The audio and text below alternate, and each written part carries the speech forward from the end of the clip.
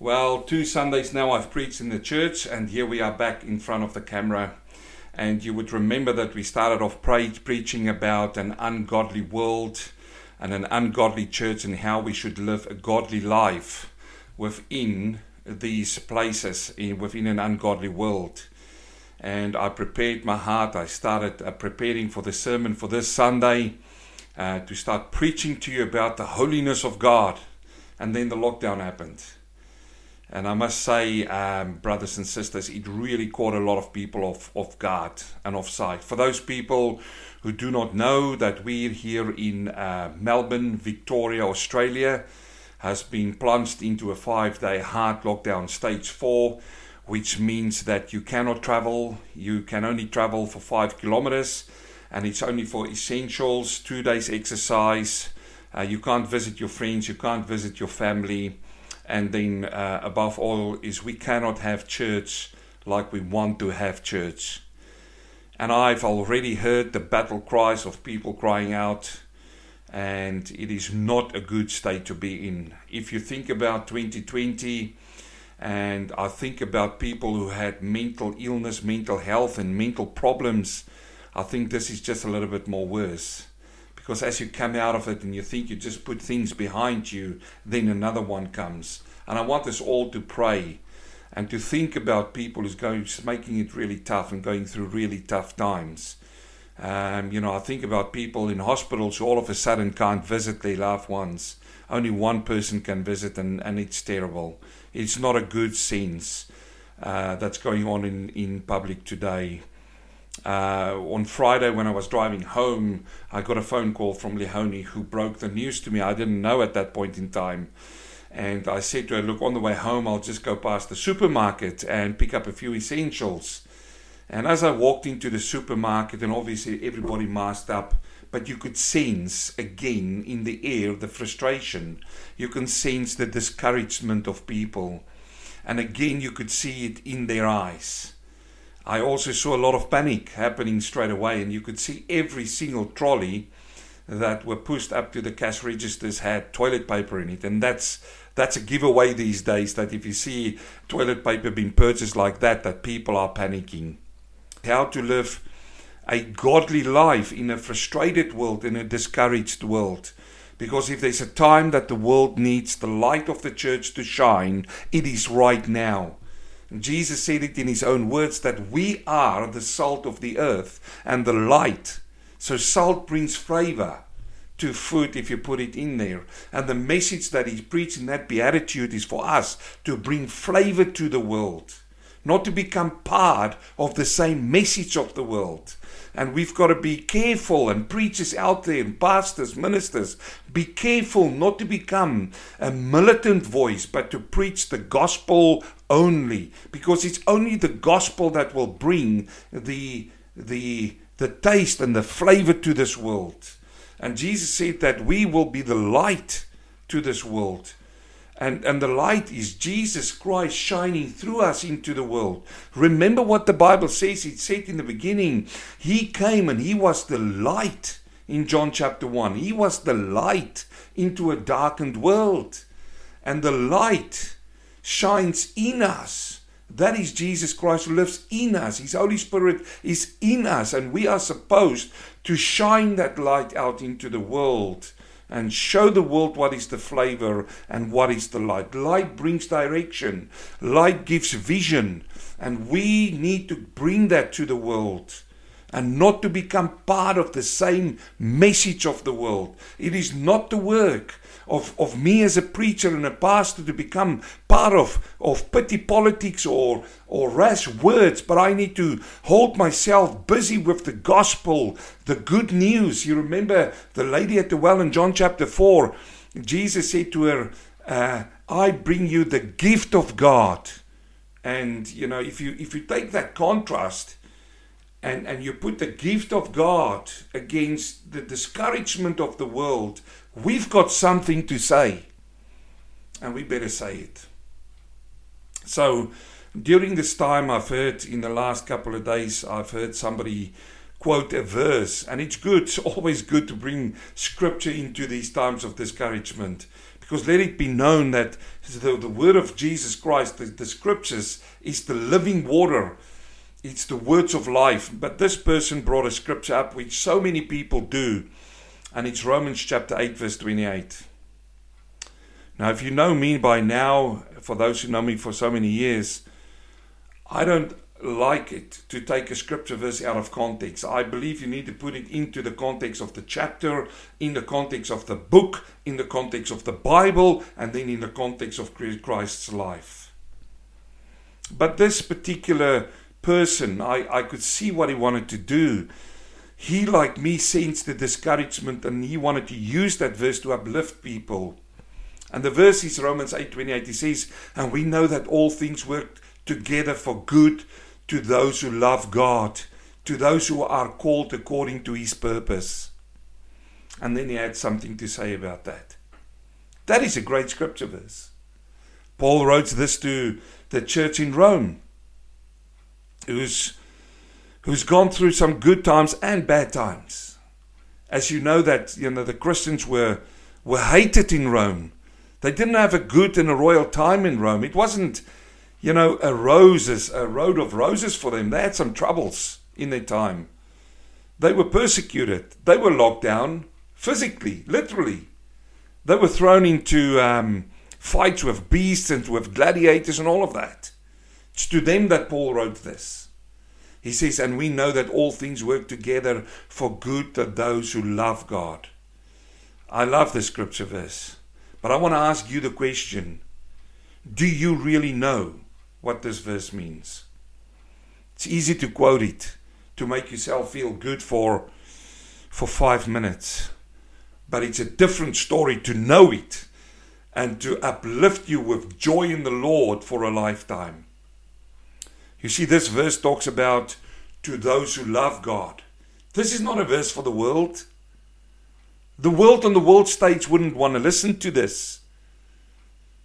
And some Christians don't even want to listen to this. They only want to be part of the pity party who complain and moan about everything. But the focus is God and the love towards God. For those, this verse says the following. He says that all things work for good together for those who love the Lord. You see, to understand this verse is to understand God's sovereignty. And you know what sovereignty means. He's the omnipotent God. He's the omnipresent God and the omniscient God. He knows everything. He's more powerful than anything. And here is the thing, my friend. He can't change and he will not change. But to understand this verse is to understand God's sovereignty and his ability to manage every aspect of our lives. And this is demonstrated in all the things that work for our good. That is the true meaning of this. Whether good or bad. And this is where we're coming in with this discouragement now. Where are you sitting right now? When your comfort has been taken away, are you discouraged with the same discouragement of the world, or are you rejoicing in Christ? You see, this is it. He is the omnipresent God, and he works everything good or bad for our good. Now let's take Joseph, for instance, as an example. Look at this now. Joseph, his brothers hated him. They threw him in a pit and went and told his dad that he was dead. He was killed. He was sold off as a slave. The lowest position, he was sold off to that. Now I know a lot of Christians right now would have complained, would have moaned and groaned about this. But Joseph went through that whole process and he rose to become the second most important in the country.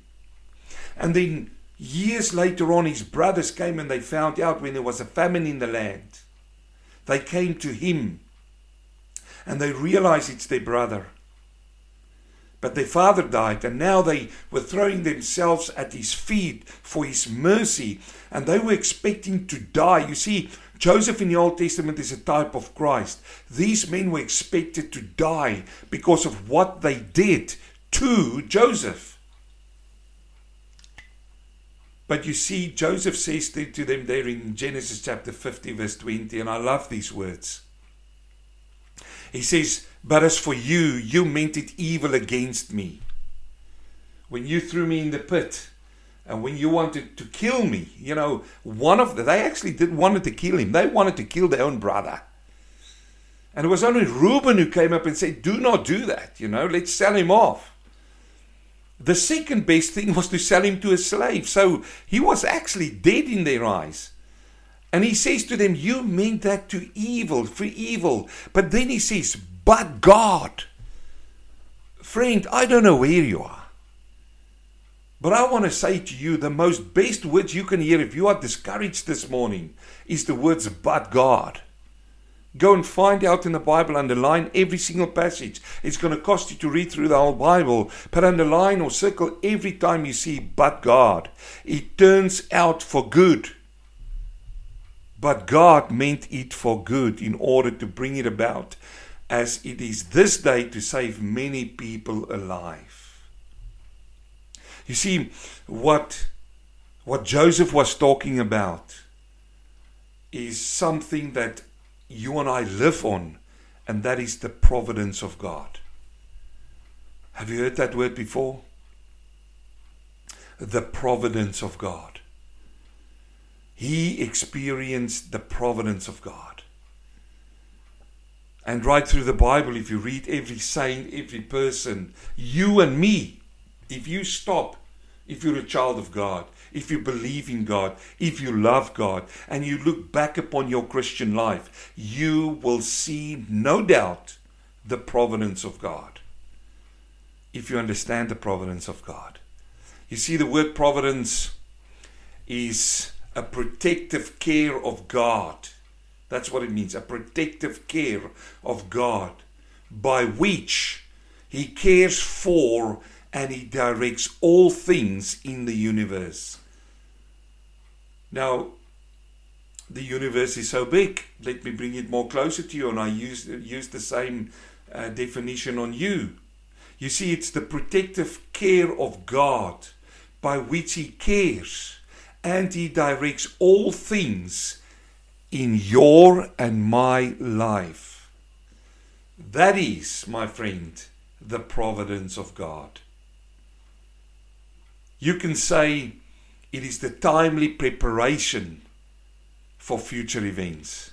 So something might happen now and you feel discouraged about it and you feel frustrated about it, but God is preparing you now for something that's going to happen there. And let me tell you, this preacher can tell you a lot of testimonies in my life, which now in hindsight, when I look back on my walk with God, where He did precisely that, the timely preparation of God into what is lying ahead for me. And not only that, but then that He provides that when the time comes, that He prepared me for what is going to happen. You have to believe that. If you're a child of God, you have to stand on that. You have to. You know, that is the foundation of faith in God, of trust in God. You see, the word providence, if you look at the word itself, it's made out of a prefix and a root word. And the prefix is pro, which means forward. So, forward what? Then you get the root word of providence. And the root word is the Latin word videre. And that's where we find your English words video from. So in a way, the word means forward video. You know, I'm looking forward. I see something that's going to happen. It is to see beforehand, or to have a prior seeing, or a foresight. That's a good word. To have foresight of what's going to happen. That's what the word providence means. And here we have God in all of His sovereignty, who has that providence for you and for me. Now let me give you a great example of that. Last week, Leonie and I was preparing for the sermon, for the service, for the singing. And it was before people even came into the hall, into the church building. We were sitting and we were just going through. She were playing on there, and we were singing through the songs. And for what reason? You know, we do post videos, singing videos, which we've recorded before. But we're back in the hall.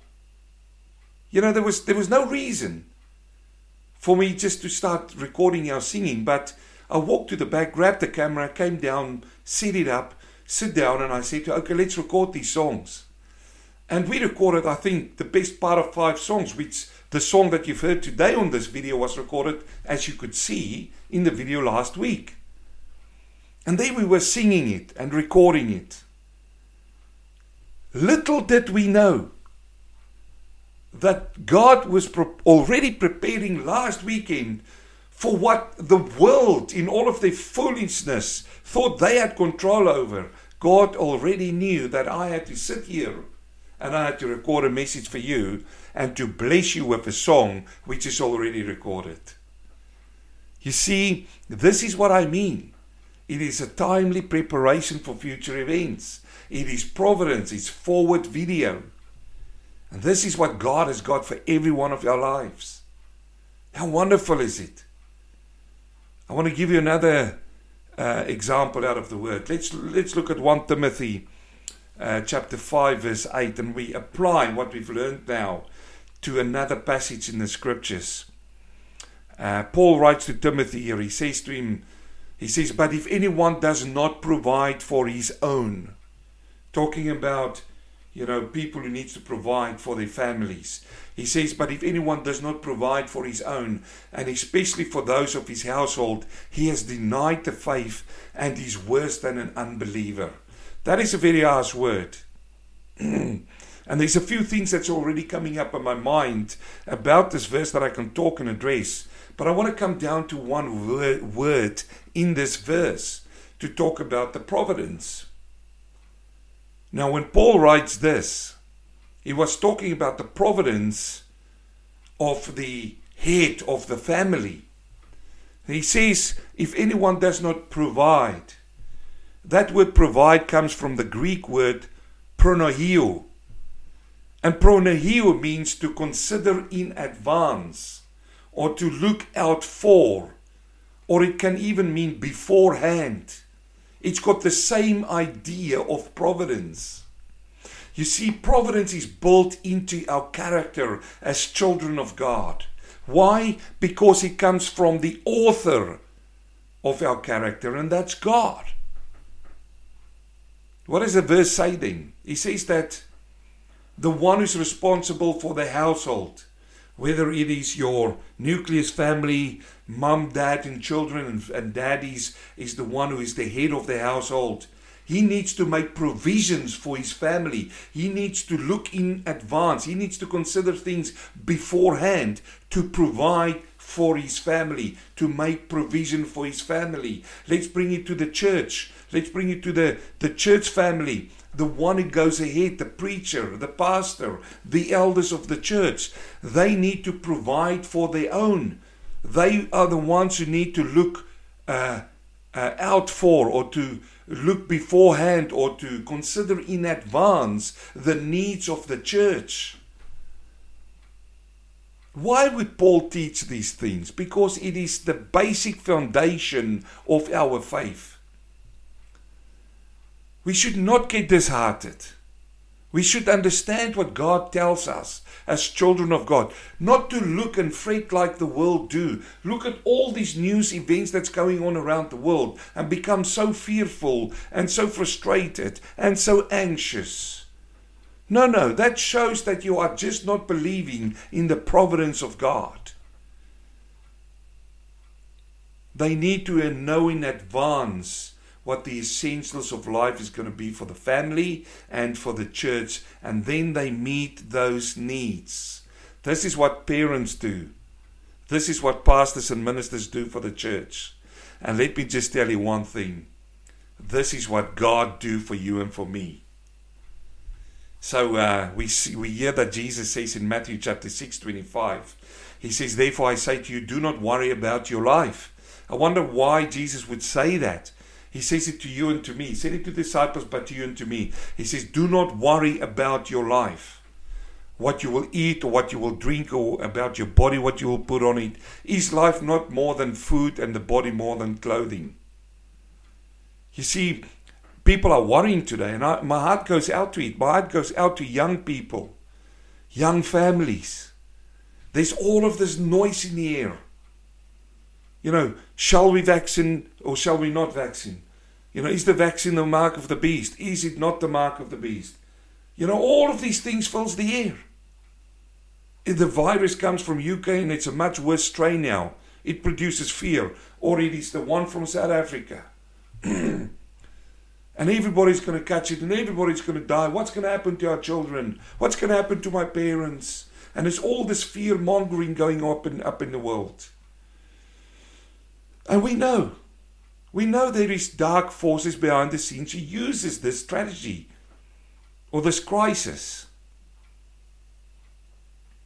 But should we worry? Honestly, as a child of God, should you and I, yes, we should know about it.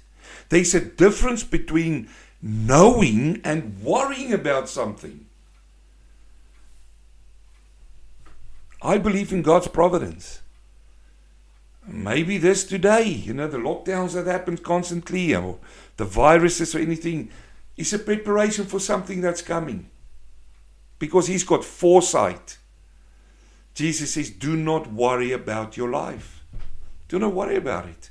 But He also doesn't mean that we need to be careful about it, careless about it. It's not sitting back and say, I don't worry. No, we walk in faith in the providence of God. We are to put our trust in the God that will meet our needs. His provision will meet our needs. Why? Because He knows all things. Look at Matthew 6:7. And when you pray, He says to you and me, well, actually He says it to the disciples, but to you and me. He says, when you pray, do not use vain repetitions as the heathen do, for they think that they will be heard for their many words. And here is the verse now. He says, therefore do not be like them, for your Father knows the things you have need before you ask Him. God knows. You see, provision for video, videre, previdere. He knows about these things. See, one of the names that God is known by is a name that I love so much, and I pray it so many times. And I thank God. When I pray, sometimes I say, Jehovah Jireh, I thank you. I worship you and I praise you. Jehovah Jireh. And for those who don't have the knowledge about this and the teaching, I'm not praising a foreign God. I'm praising Elohim. But one of the names that He's known by is Jehovah Jireh, which means God will provide. And we find this passage back when God spoke to Abraham, and He says, Abraham, I want you to offer your son to me. In other words, I want you to kill your son. And I want you to do it just to obey me. And Isaac went through the whole passage, and you're going to go and read in Genesis chapter 22 the whole passage about it. He got up early in the morning, he got Isaac, he got his servants, and they walked with the donkey up towards the place that God will show. And as they walk up to the place, Isaac started talking to him. He says, Father, behold the fire, we're carrying fire with us, and the wood. But where is the lamb for the burnt offering? See, it didn't make sense to Isaac. Didn't make sense. Abraham was operating on the word of God. And similarly today, the things we say and the things that I even preach won't make sense to the world. Even people in churches, it doesn't make sense. You see, God didn't ask us to make sense out of it. He asked us to obey. And I hear it. I hear it when Abraham replied to him. Abraham says to him, God will provide for himself the lamb for a burnt offering, my son. Genesis 22:8. You see, Abraham believed in the providence of God. Even though he was right in the middle of one of the biggest struggles he had to give up his only son. The son, the covenant son. But he had faith in the providence of God. And we know that they came to the place, and just for those scholars there or students out there, the very place where Isaac was going to be offered later became Golgotha, the place of the skull where Jesus, the very place, literally the very place, was killed on the cross. Or shall I say, gave his life on the cross. But we find that when they came up to the place and they built the altar, and Abraham is to the point of actually literally killing his son, that God called out to him, he says, Abram, Abram, wait. And God provided.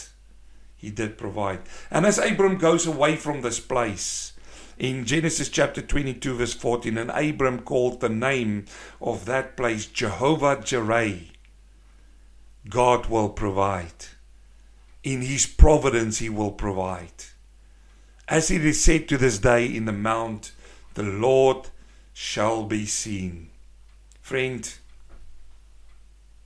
I talked to you about the providence of God in a difficult time for many people.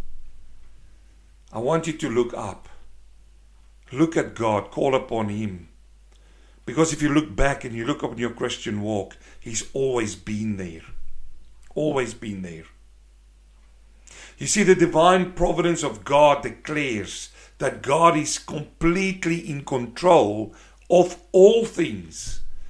I know there's people in America who think they rule the world. I know the WHO think they rule the world. I know Xi Jinping from China thinks he ruled the world.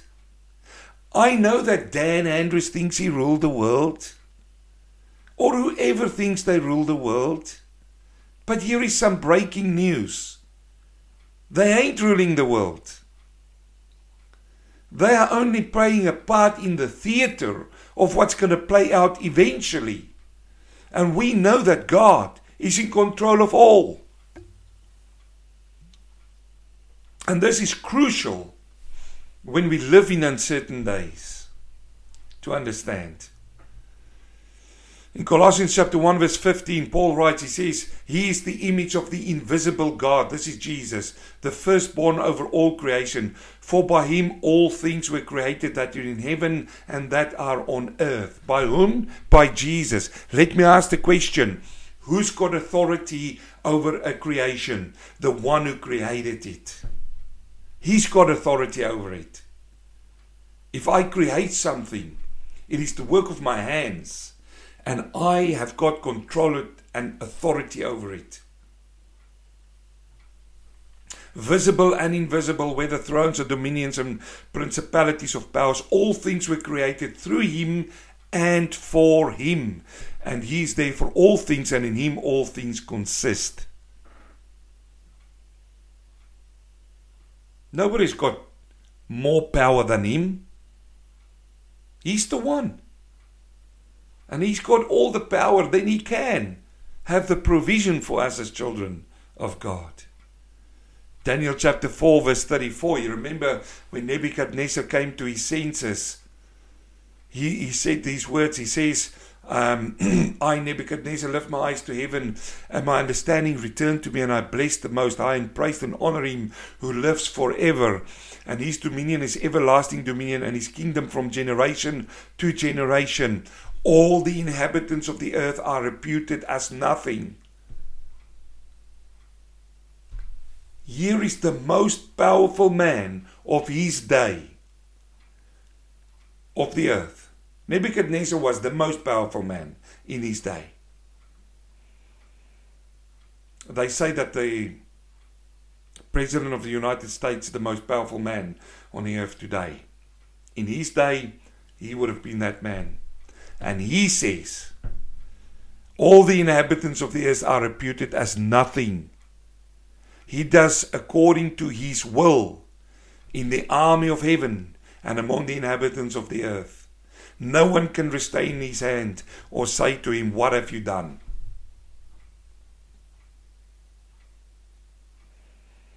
You need to know that you are serving a powerful God. And He's in control. He's sovereign over the universe. Did you know that? The universe that, Elon Musk and the people shoot rockets into the air and they try to find life out there, and let it be known from this preacher, I'm not as clever as those guys. I haven't done the university degrees. I read the Bible. And I tell you today, they're wasting time to look for life out there. There's no water on Mars. There's no water on the moon or any other planet. The only inhabitant planet in the universe is this one.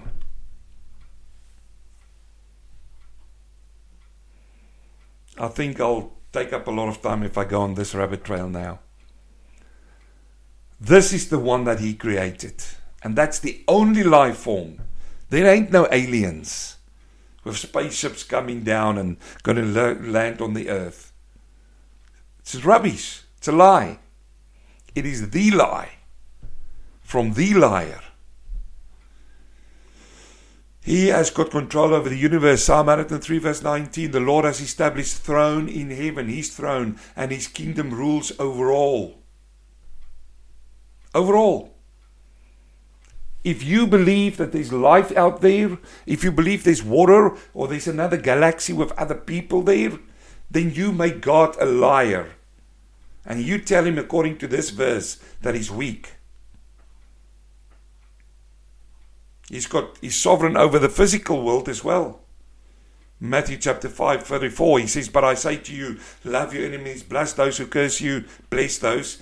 Do good to those who hate you, and pray for those who spitefully use you and persecute you, that you may be sons of your Father in heaven. For He makes the sun rise on the evil and the good, and He sends rain on the just and the unjust. He's got sovereignty over the physical world. He's also got sovereignty over the affairs of nations. Psalm 66:7. He rules by His power forever. His eyes observe the nations. The nations. Do not let the rebellious exalt themselves. He observed them. He's sovereign over human destiny. Your and my destiny. Galatians chapter 1:15. But when it pleased God, who separated me from my mother's womb, and He called me through His grace. So He set destiny in place for Paul, destiny in place for Timothy, destiny in place for Peter, destiny in place for you and for me. Ephesians 1:4, that we should be holy, whole before Him. He foreknew us before the foundation of the world. He's sovereign over the successes and the failures of us. Luke 1:52, He has put down the mighty from their thrones and exalted the lowly. You have to believe these things, my brother, my sister. And then He has got sovereignty over the protection of His people. Psalm 4 verse 8, I will both lie down in peace and sleep, for You alone, O Lord, make me dwell in safety. So let me end by saying, what are we to do then? What do we do? I mean, we're going to sit locked down now for another 4 days. And it might extend, and there might be other things coming. Instead of getting frustrated and downcasted, what should we do? We ought to trust in the Lord and know that He's in control. That's what we need to do. Proverbs 3 verse 1, my son, do not forget my law. It's a time to read your Bible. Start small. Wake up every day. There's 4 days left. Say, Lord, at least I can read 4 chapters. Just 4 chapters. Start in John, the book of John. Read the first 4 chapters, 1 chapter a day. And then continue after that, another chapter. And if you feel like it, because you're going to have a lot more time, read 2 chapters. You don't have to, commit too much. Just read that. And pray. Even if you pray a 5-minute prayer, don't try to pray. If you don't know what to pray, go on your knees and say, Lord, I don't know what to pray. Have your Bible there. He says, my son, do not forget my law. The law here is your Bible. But let your heart keep my commands. The commands is in the Bible. For length of days and long life and peace they will add to you. Peace, long life will be added by what? By the law and by the commandments of God. Let not mercy and truth forsake you. Bind them around your neck. Write them on the tablet of your heart, and so find favor and high esteem in the sight of God and man. Trust in the Lord with all your heart, and lean not on your own understanding. In all of your ways acknowledge him, and he shall direct your paths. What do we do, preacher? We do Proverbs chapter 3 from verse 1 to 6. You see, God is sovereign, and his sovereignty is supposed to comfort us. Friends, I don't know the future. I remember vividly, last year a lot of people said, horrible 2020. We just want to get into 2021. Who knows if it's going to be better? Worldly seen. But it could be better for you and for me. Because I absolutely believe the coming of the Lord is close. And we have to be serious with him in Jesus' name. May the Lord bless you, and I pray and hope that we can see each other next week in the hall, in our church building. Father, I pray for my friends, and I pray, Lord, that you touch their hearts, Lord. I don't know whoever hear my voice now is frustrated or discouraged. I just pray, Lord, that you uplift them through your Spirit. And if they don't know you, Lord, if they haven't come to a point to accept the gift from you, which is salvation through the gospel, through the death of Christ, and if they haven't tasted the living water, I just pray, Lord, that you make them hunger in their souls to search more and to cry out for you, to receive the gift, so that they also can have peace in their lives. In Jesus' name, amen.